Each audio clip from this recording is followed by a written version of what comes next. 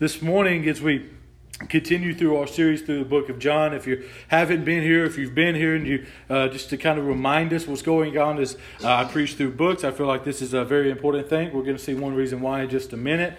But what we see is that we're walking through the book of John. In the book of John, the major purpose, the overall theme that's going on here is found in John chapter 20, verses 30 and 31, and I'm going to read it to you. This is now Jesus did many signs many other signs in the presence of the disciples, which are not written in this book.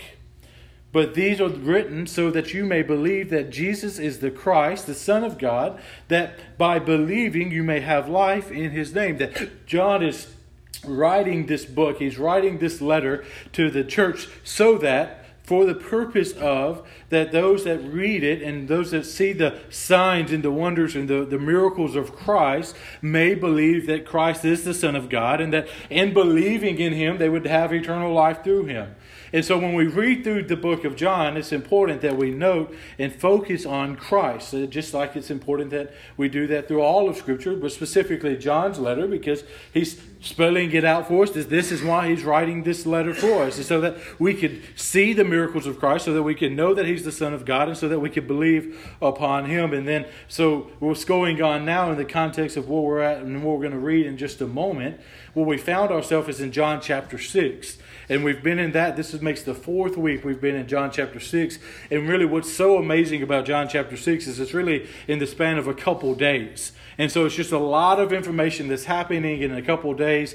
Most commonly what we know is the first two encounters that we see in John 6. John 6, 1 through 15 is Jesus feeding the 5,000 men to around 20,000 individuals. After that is 16 through 21 where Christ walks on the water. And then last week we looked at the fact that Christ, the next day the crowd gets up. They couldn't find Jesus on that side of the sea, so they go to Capernaum looking for Him.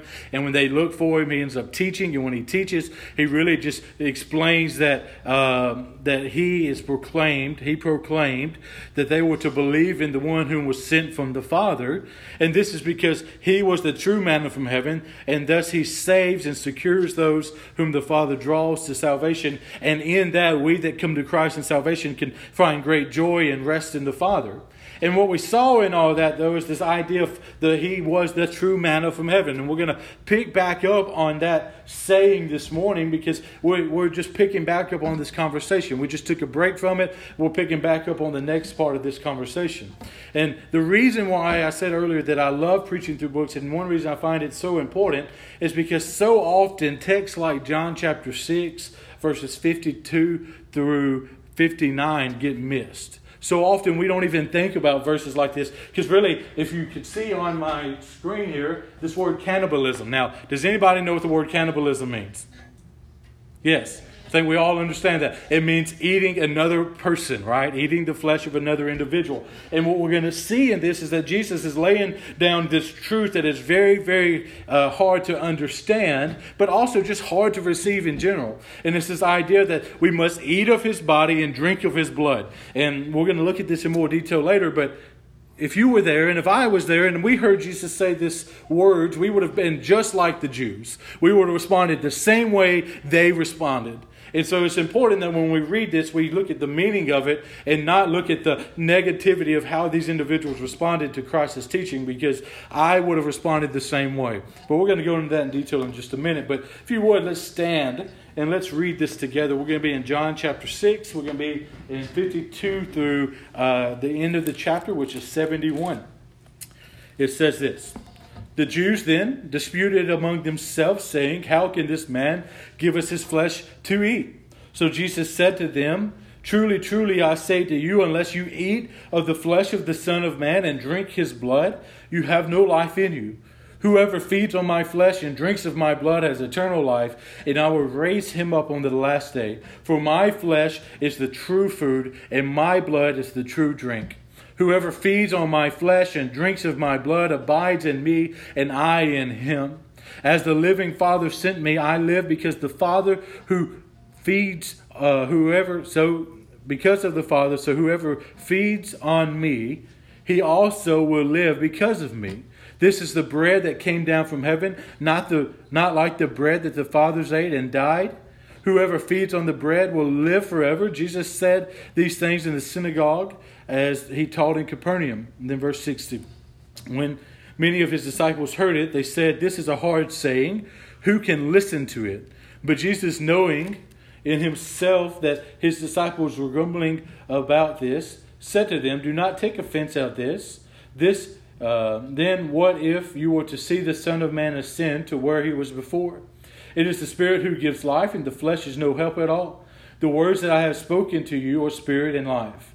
But there are some of you who do not believe." For Jesus knew from the beginning who those who did not believe and who it was that would betray him. And he said, "This is why I told you that no one can come to me unless it is granted by the Father." After this, many of his disciples turned back and no longer walked with him. So Jesus said to the 12, "Do you not want to go as well?" Simon Peter answered him, "Lord, to whom shall we go? You have the words of eternal life, and we believed and have come to know that you are the Holy One of God." Jesus answered them, "Did I not choose you, the 12, and yet one of you is a devil?" He spoke of Judas, the son of Simon Iscariot, for he, one of the 12, was going to betray him. Let us pray. Dear Heavenly Father, as we stand before your word, we stand before your speaking to us through the word that you've provided through many men, through century-long, fathers, for a long, long time, God. There's no error in it. It is infallible, it is true, and it is honest, Father. And this morning as we open it up and reread about two really hard truths to swallow sometimes, God, I pray that you illuminate our spirit, you open up our eyes, you open up our heart so that we can understand exactly it is what you're saying to us this morning. And God, my prayer is that each and every one of us can respond as Peter does and say, "To whom shall we go but you? For you are the Son of God that speaks life and brings eternal life to all who trust in you." Dear Heavenly Father, open our hearts, open our minds. Be with me, place me behind your word. Let your word speak and let me just be a mouthpiece for them. In your Son's perfect and holy name, amen. Be seated. This morning, as I said before and as you read with me, you can see where this is almost initially very confusing, if not at best. And at worst, it is very, very off-putting that Christ would stand before the crowd, and what we know is going on here is we don't know that this is the full 20,000. We know that it's not. But what we do know is that a great number of those that he fed the bread and the fish, had followed him to Capernaum, and they find him. And when they find him, they ask him where he goes. And then he tells them that they are seeking one that's going to feed them, not a Messiah, ultimately. And then he goes into this teaching, and he's saying, "I am the true manna from heaven." And then he goes into it, and you saw as I read and as you read along that he says that you must eat of my body and drink of my flesh. He says it 4 different times. This is a very off-putting message. This is a hard message to receive. And what is it that Christ is really saying to those in the crowd that day and to us today? But one thing I do want to know is regardless of how many people were in the crowd, the only ones that stayed behind were the 12. And we're going to see exactly why they stayed behind and exactly why they were the ones that trusted in Christ. And so when we see all of this, I want us to kind of look at this main point of this text, and I want to look at the main point of the sermon as well. And what we see in the text overall is that one cannot have eternal life unless they eat of the body and drink of the blood of Christ. And this occurs when the Father draws the individual through the Spirit. This is ultimately what Christ is saying through all of this. And now we're going to go in detail of what it means to eat of the body and drink of the blood of Christ. But what we're going to see in the main point of the sermon is that unless we look upon Christ and salvation by eating and drinking of his blood, we cannot be saved. But this is not of our own ability, for we are saved when the Father draws us through the Spirit to trust in Christ for salvation. And this is the idea of everything that Christ is saying here. He's getting at this. We actually are going to see that he says that these people wouldn't even believe if they saw him ascend back into heaven. And we're going to see why that is the case this morning. But first and foremost, let's look at verse 51 and 52. 51, it says, I am the living bread that came down from heaven. If anyone eats of this bread, he will live forever. And the bread that I will give for the life of the world is my flesh. So Christ is saying right here, I am the true manna from heaven. I have ascended from heaven. I have descended from heaven. I have descended from heaven. I have come down to earth. And it's alluding to his birth, right? We know that he was born to the virgin. He lived a life that we should have and could not. And he lived up to about 31 years, 33 years, something of that nature. And then he starts his ministry. And when he starts his ministry, he begins to teach and proclaim the kingdom of God. And what we see in this right here, he's saying, look, I am the true manna. I am God himself. I have come down from heaven. And if those who will seek eternal life, they have to eat my flesh. And then verse 52, the Jews then dispute among themselves, saying, how can this man give us his flesh to eat? Now, we're going to go in detail on this later, but I would have responded the same way. If a man was sitting up here teaching, and he was just presenting and talking, and I heard that for me to be saved, I had to eat of his flesh and drink of his blood, I would probably be going through the back door. We're just going to be real. We're going to throw it out there. It's just the honest truth. That's probably exactly what I would be doing in this moment. And so I would not be much different than the Jews were, and neither would you. You would be arguing, and you would be complaining, and you would be questioning what Christ is saying. But there's more reasoning to that. Why would we question this? Why would we question that Christ is saying that we must eat of his flesh? Well, first and foremost, it's pretty clear that in the Old Testament that cannibalism is wrong. And it's actually one of the only things I haven't seen in the Levitical law spelled out, that you shall not eat another person's body. But we do see that even in the Levitical law, that it was unclean for them to touch a dead body. That even it was a family member or a loved one, that if they touched the dead body, they would have to go out on the outskirts of the city for 7 days until this ritual was completed, and they would then be clean again. And so these Jews that are upholding this law are trying to understand why he's telling them to first and foremost to eat his body. And then secondly, what we also see is that in Deuteronomy 12:23, it says this. Not only be sure that you do not eat of the blood, for the blood is the life, and shall not eat the life with flesh. You shall not eat it, you shall pour it on the earth like water. So in Deuteronomy, we see this other law that when they were to eat the animals that were even clean, that they could not eat of the blood. So in the Levitical law, they couldn't eat. I don't think they could eat beef anyhow. But what we see in this is though they could not eat rare steaks. Right? They could not eat of the blood. They had to cook it all out. They could not have eaten of the fat. They had my form of steaks: no fat, no blood. I'd be perfectly fine in that. But what we see in all of this is that they understand the law of God. And the law of God is that you're not supposed to eat of any blood of any animal. And two, you're not supposed to touch a dead body. So when Christ is presenting this, he's saying this to them, other than just the upfront obscurity to it, upfront just audacity to say that you must eat of my body and drink of my blood to be saved, the Levitical law steps in place and it would prevent them to doing so. And so is he saying that you physically have to do this, that you have to do this in a physical sense? They don't understand here. They just don't understand what he's saying here. But the beauty of who Christ is, and so often we see how he explains himself, that he, in the first 52 verses, he's given an overview of it, and he's about to just go farther in depth and go farther and farther into the statement. So if you would, let's look at 53 through 59. It says, and Jesus said to them, truly, truly, I say to you, unless you eat of the flesh of the Son of Man, the Son of Man is He. He is the Son of Man. He's already declared, I am the Son of Man. Then he goes on and says, and drink of His blood, you have no life in you. Whoever feeds of my flesh and drinks of my blood has eternal life, and I will raise him up in the last day. For my flesh is the true food, and my blood is the true drink. Whoever feeds of my flesh and drinks of my blood abides in him, and I in him. And as the living Father sent me, I live because the Father. So whoever feeds on me also will live because of me. This is the bread that came down from heaven, not like the bread that the fathers ate and died, but whoever feeds on my bread will live forever. And Jesus said these things in the synagogue as he taught in Capernaum.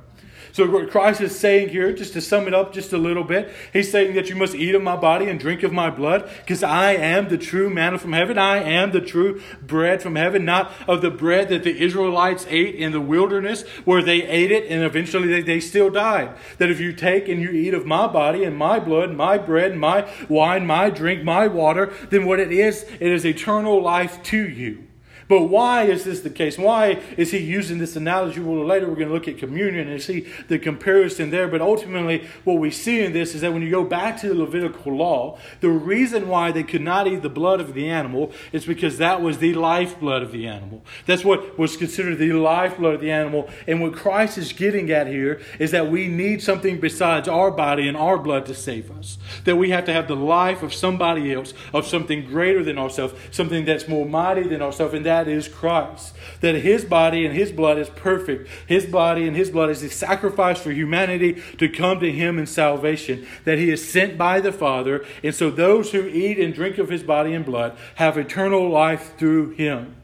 Now, obviously, we're at the point where I can say, and if you did not already know, he's not physically talking about eating the body and drinking of the blood. Though there is some religious groups that think that somehow magically during the communion service that the bread physically turns into his body and the wine physically turns into his blood. That's not what we're talking about here.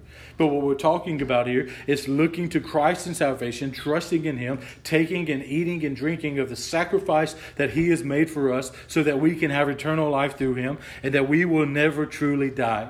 Not that we won't physically die in this earth, but that we won't die eternity and face the wrath of God. Then we get to verse 60. We see about 3 different times some questioning going on here. In verse 60 it says, when many of his disciples heard it, they said, "This is a hard saying. Who can listen to it?" So let's take a step back and let's be honest. Let's look at it once again that a man is standing before them. This man that they surrendered their life to. They're following after him. And the crowds are ones that even traveled through a sea to get to him. Or standing there, he's presenting to them, "Eat of my body, drink of my flesh, and you shall be saved." And the disciples hear it and they think, this is a hard thing to receive. And is it not? Is it not a very difficult thing to receive? Is that this idea of this physically receiving the body and blood of Christ? We would have responded and we would have thought the same thing. But then when you get to verse 61 through 65, he goes on. But Jesus, knowing in himself that his disciples were grumbling about this, said to them, "Do you take offense of this? Then what if you were to see the Son of Man ascending to where he was before? It is the Spirit who gives life. The flesh is no help at all. The words that I have spoken to you are spirit and life. But there are some of you who do not believe." For Jesus knew from the beginning those who do not believe me. And it was who would betray him. That Christ, in verse 64, what we see is that Christ understood who would believe in him and who would not, and who would betray him. And then verse 65 says, "And he said, this is why I told you that no one can come to me unless it is granted to him by the Father." So what we see going on, and I just want to start in verse 65, is that no one can come to Christ in salvation unless it is granted to him by the Father. And that is why when we read verse 61, he says, "Do you take offense to this?" And then in 62, and that is why, and then, what if you were to see the Son of Man ascending to where he was before? Christ is saying, look, first and foremost, I am the one that descended from heaven. I am the true manna from God. I descended onto the earth. And what is, if you saw me ascending back into heaven, if you saw the skies open, and you saw me ascending back into heaven, he's asking this question, but he's not really asking it. He's making a statement here, as he so often does. He's saying here that if you witnessed me ascending back into heaven, you still could not believe that I am the Son of God, that I am the one that has come from heaven. Why is that the case? Why is it that these people would not even believe if they physically saw him ascend back into heaven? As we saw the 12 disciples did, right? They at the end of his life, after the Great Commission, we see that the skies open up. He ascends back to heaven. The angels look down and say, "Son of man, why are you looking up?" We see that this happens, and those disciples that follow after him witness this and experience this. But he's saying to him here that if you see me, you've seen me descend, but even if you see me ascend, you won't believe in me. You won't trust in me. But why is that the case? Why is something so obvious would cause them not to believe in him? But we got to take a step back and we got to realize that he had just fed many of these people the bread that came from nowhere. The fish that came from nowhere, and they still didn't believe in him. They still didn't believe in him through the miracle, through the sign that was performed, that they ingested themselves. They still not believed in him. Why is that? Because in verse 65, and they said, this is why I told you that no one can come to me unless it is granted to him by the Father. And then in verse 63, it is the Spirit who gives life. The flesh is no help at all.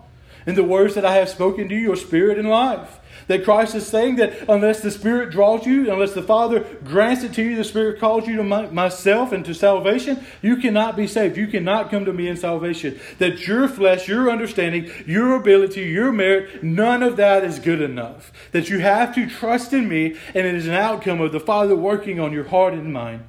This is why when we evangelize, this is why when we go out and share the gospel with people, or even when you sit at home and you pray for your child, that they would come to Christ in salvation at that time in their life, that they would know him, they would be saved by him, or your grandkids, or your family, or your friends, or your loved ones, that you would pray that God would work on their heart, is because God is the one that is calling them to himself through the Spirit of God. And then verse 68, we move on to this moment that so often when we do read this encounter, we focus on this. We so often focus on people that we can relate to, like Peter. That's why when I looked at walking on water, we looked at the fact that John does not talk about Peter at all like the other Matthew's account does. Because so often we look to the men as examples rather than to Christ as the true example. But what we see in this is we don't look at Peter. Let's look at what Peter's response is, and let's just pray that we can have the same response. But we're going to see why Peter has this response. Verse 66, it says, and after many of his disciples turned back, they no longer walked with him. That Christ presented these two hard things to swallow. The first one is that they had to eat and drink of the body of himself. And then the second thing was that they could not save themselves, that the law was not good enough, and that they could not come to the Son by themselves, that they had to be drawn by the Father. They receive these two hard things. They don't receive it. They walk away. They leave the teaching of Christ. They walk away from him. And then in verse 67, Jesus said to the 12, all of the other disciples left. Everybody else is gone. He looks at the 12. I say everybody else is gone. I can't say that. I don't know that to be true, but this is how I imagine it. Is all of the crowd is gone. All of the ones that were seeking after him, all the ones that were trying to be his disciples left him, and the 12 are there alone. He looks at him with this almost this disappointment in his heart, but I don't see why. But he looks at him with this pity for the people that just left, because his longing and love for them. And he asked the 12 this question: do you want to go as well? Do you want to leave as well? Do you want to reject this truth as well? And then Simon, in verse 68, Simon Peter answered him, Lord, to whom shall we go? You have the words of eternal life, and you have believed and have come to know that you are the Holy One of God. That where else are we going to go? Where else can we find the salvation that you provide? There is nowhere else. He's doing the same thing Christ just did. He's asking a rhetorical question because the answer is nowhere. There is nowhere else these disciples could go. There's nowhere else we could go but to the Father, to the Son, and for salvation. And so his response here is just beautiful. But his response is possible because he has already been called by the Father into salvation. That his spirit's already been illuminated. That God's already working in his life. That he's already believed in the one, Christ Jesus. And so he looks to Jesus. He tells them, where else are we to go? Where else can we go? Then verse 70, Jesus said to them, did I not choose you, the 12? And yet one of you is a devil? He spoke of Judas, the son of Simon Iscariot, for he, one of the 12, was going to betray him. Jesus answered them and said, did I not choose you, the 12?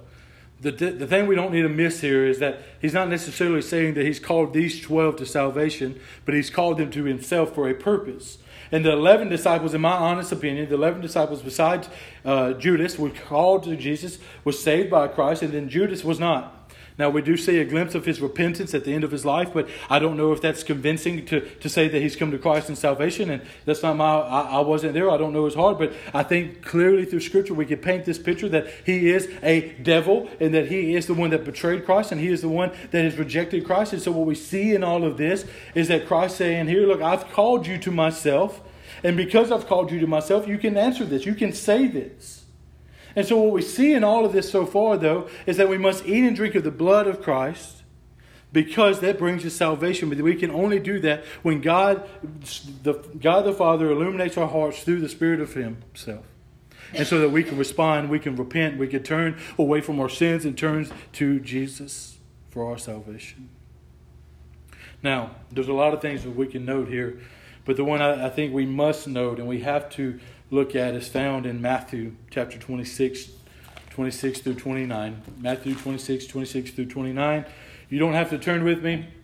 I'll read it. And it says, now as they were eating, Jesus took the bread, and after blessing it, He took it, and He gave it to His disciples and said, take, eat. This is my body. And then He took the cup, and when He gave thanks for it, He gave it to them, saying, drink of it, all of you. For this is my blood of my covenant, which is poured out for you for the many of the forgiveness of sins. I tell you, I will not drink again of the fruit of the vine until the day when I drink it anew with you in my Father's kingdom. This language is the same. This comments are the same. He's saying the same analogy of my body is my body is the bread and my cup is my blood is the cup. That this is the forgiveness of sins.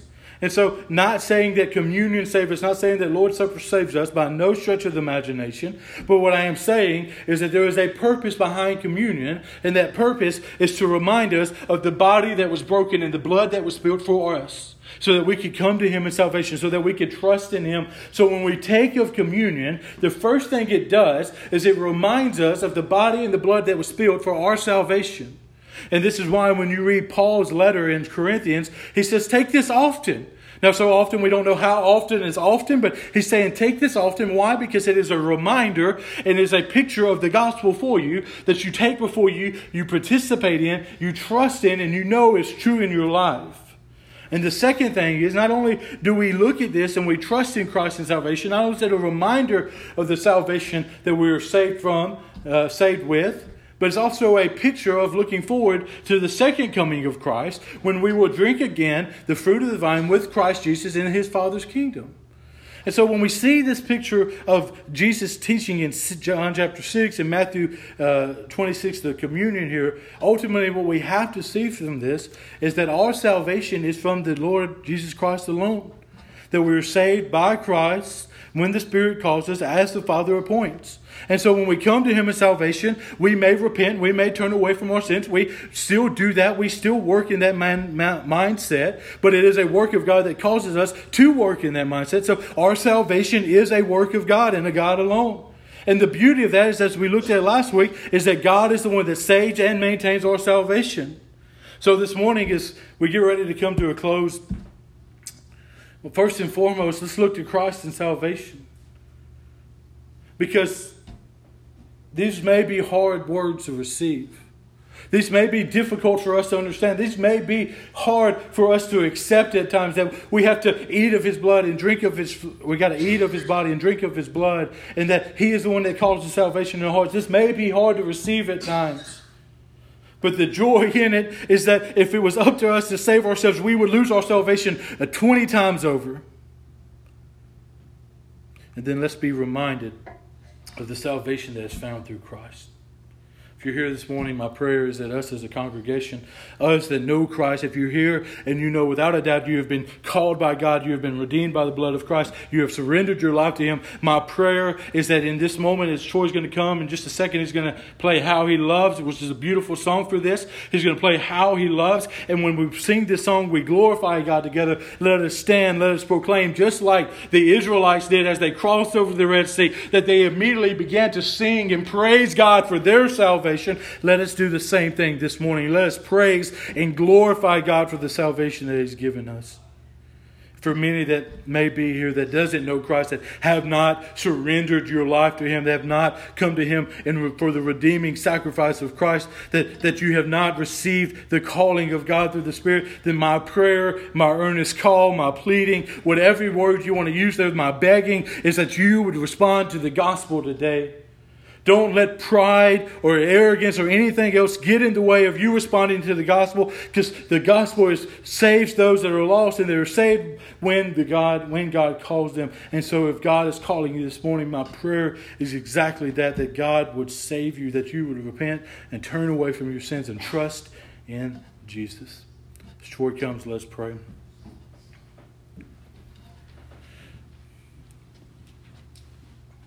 Dear Heavenly Father, we come now, we thank you for the body and the blood that was broken and spilled out for us.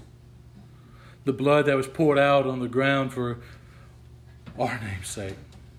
The body that was beaten and bruised and nailed to a tree to take on the curse of sin, Father, just as the Israelites had to look to a staff with a snake wrapped around it, becoming the curse. Father, we look to the staff with the curse wrapped around it, Father. The curse of your punishment, the curse of your wrath, the curse of your shame being poured out on our Savior, our Lord, our Son, our Savior, Jesus Christ, your Son.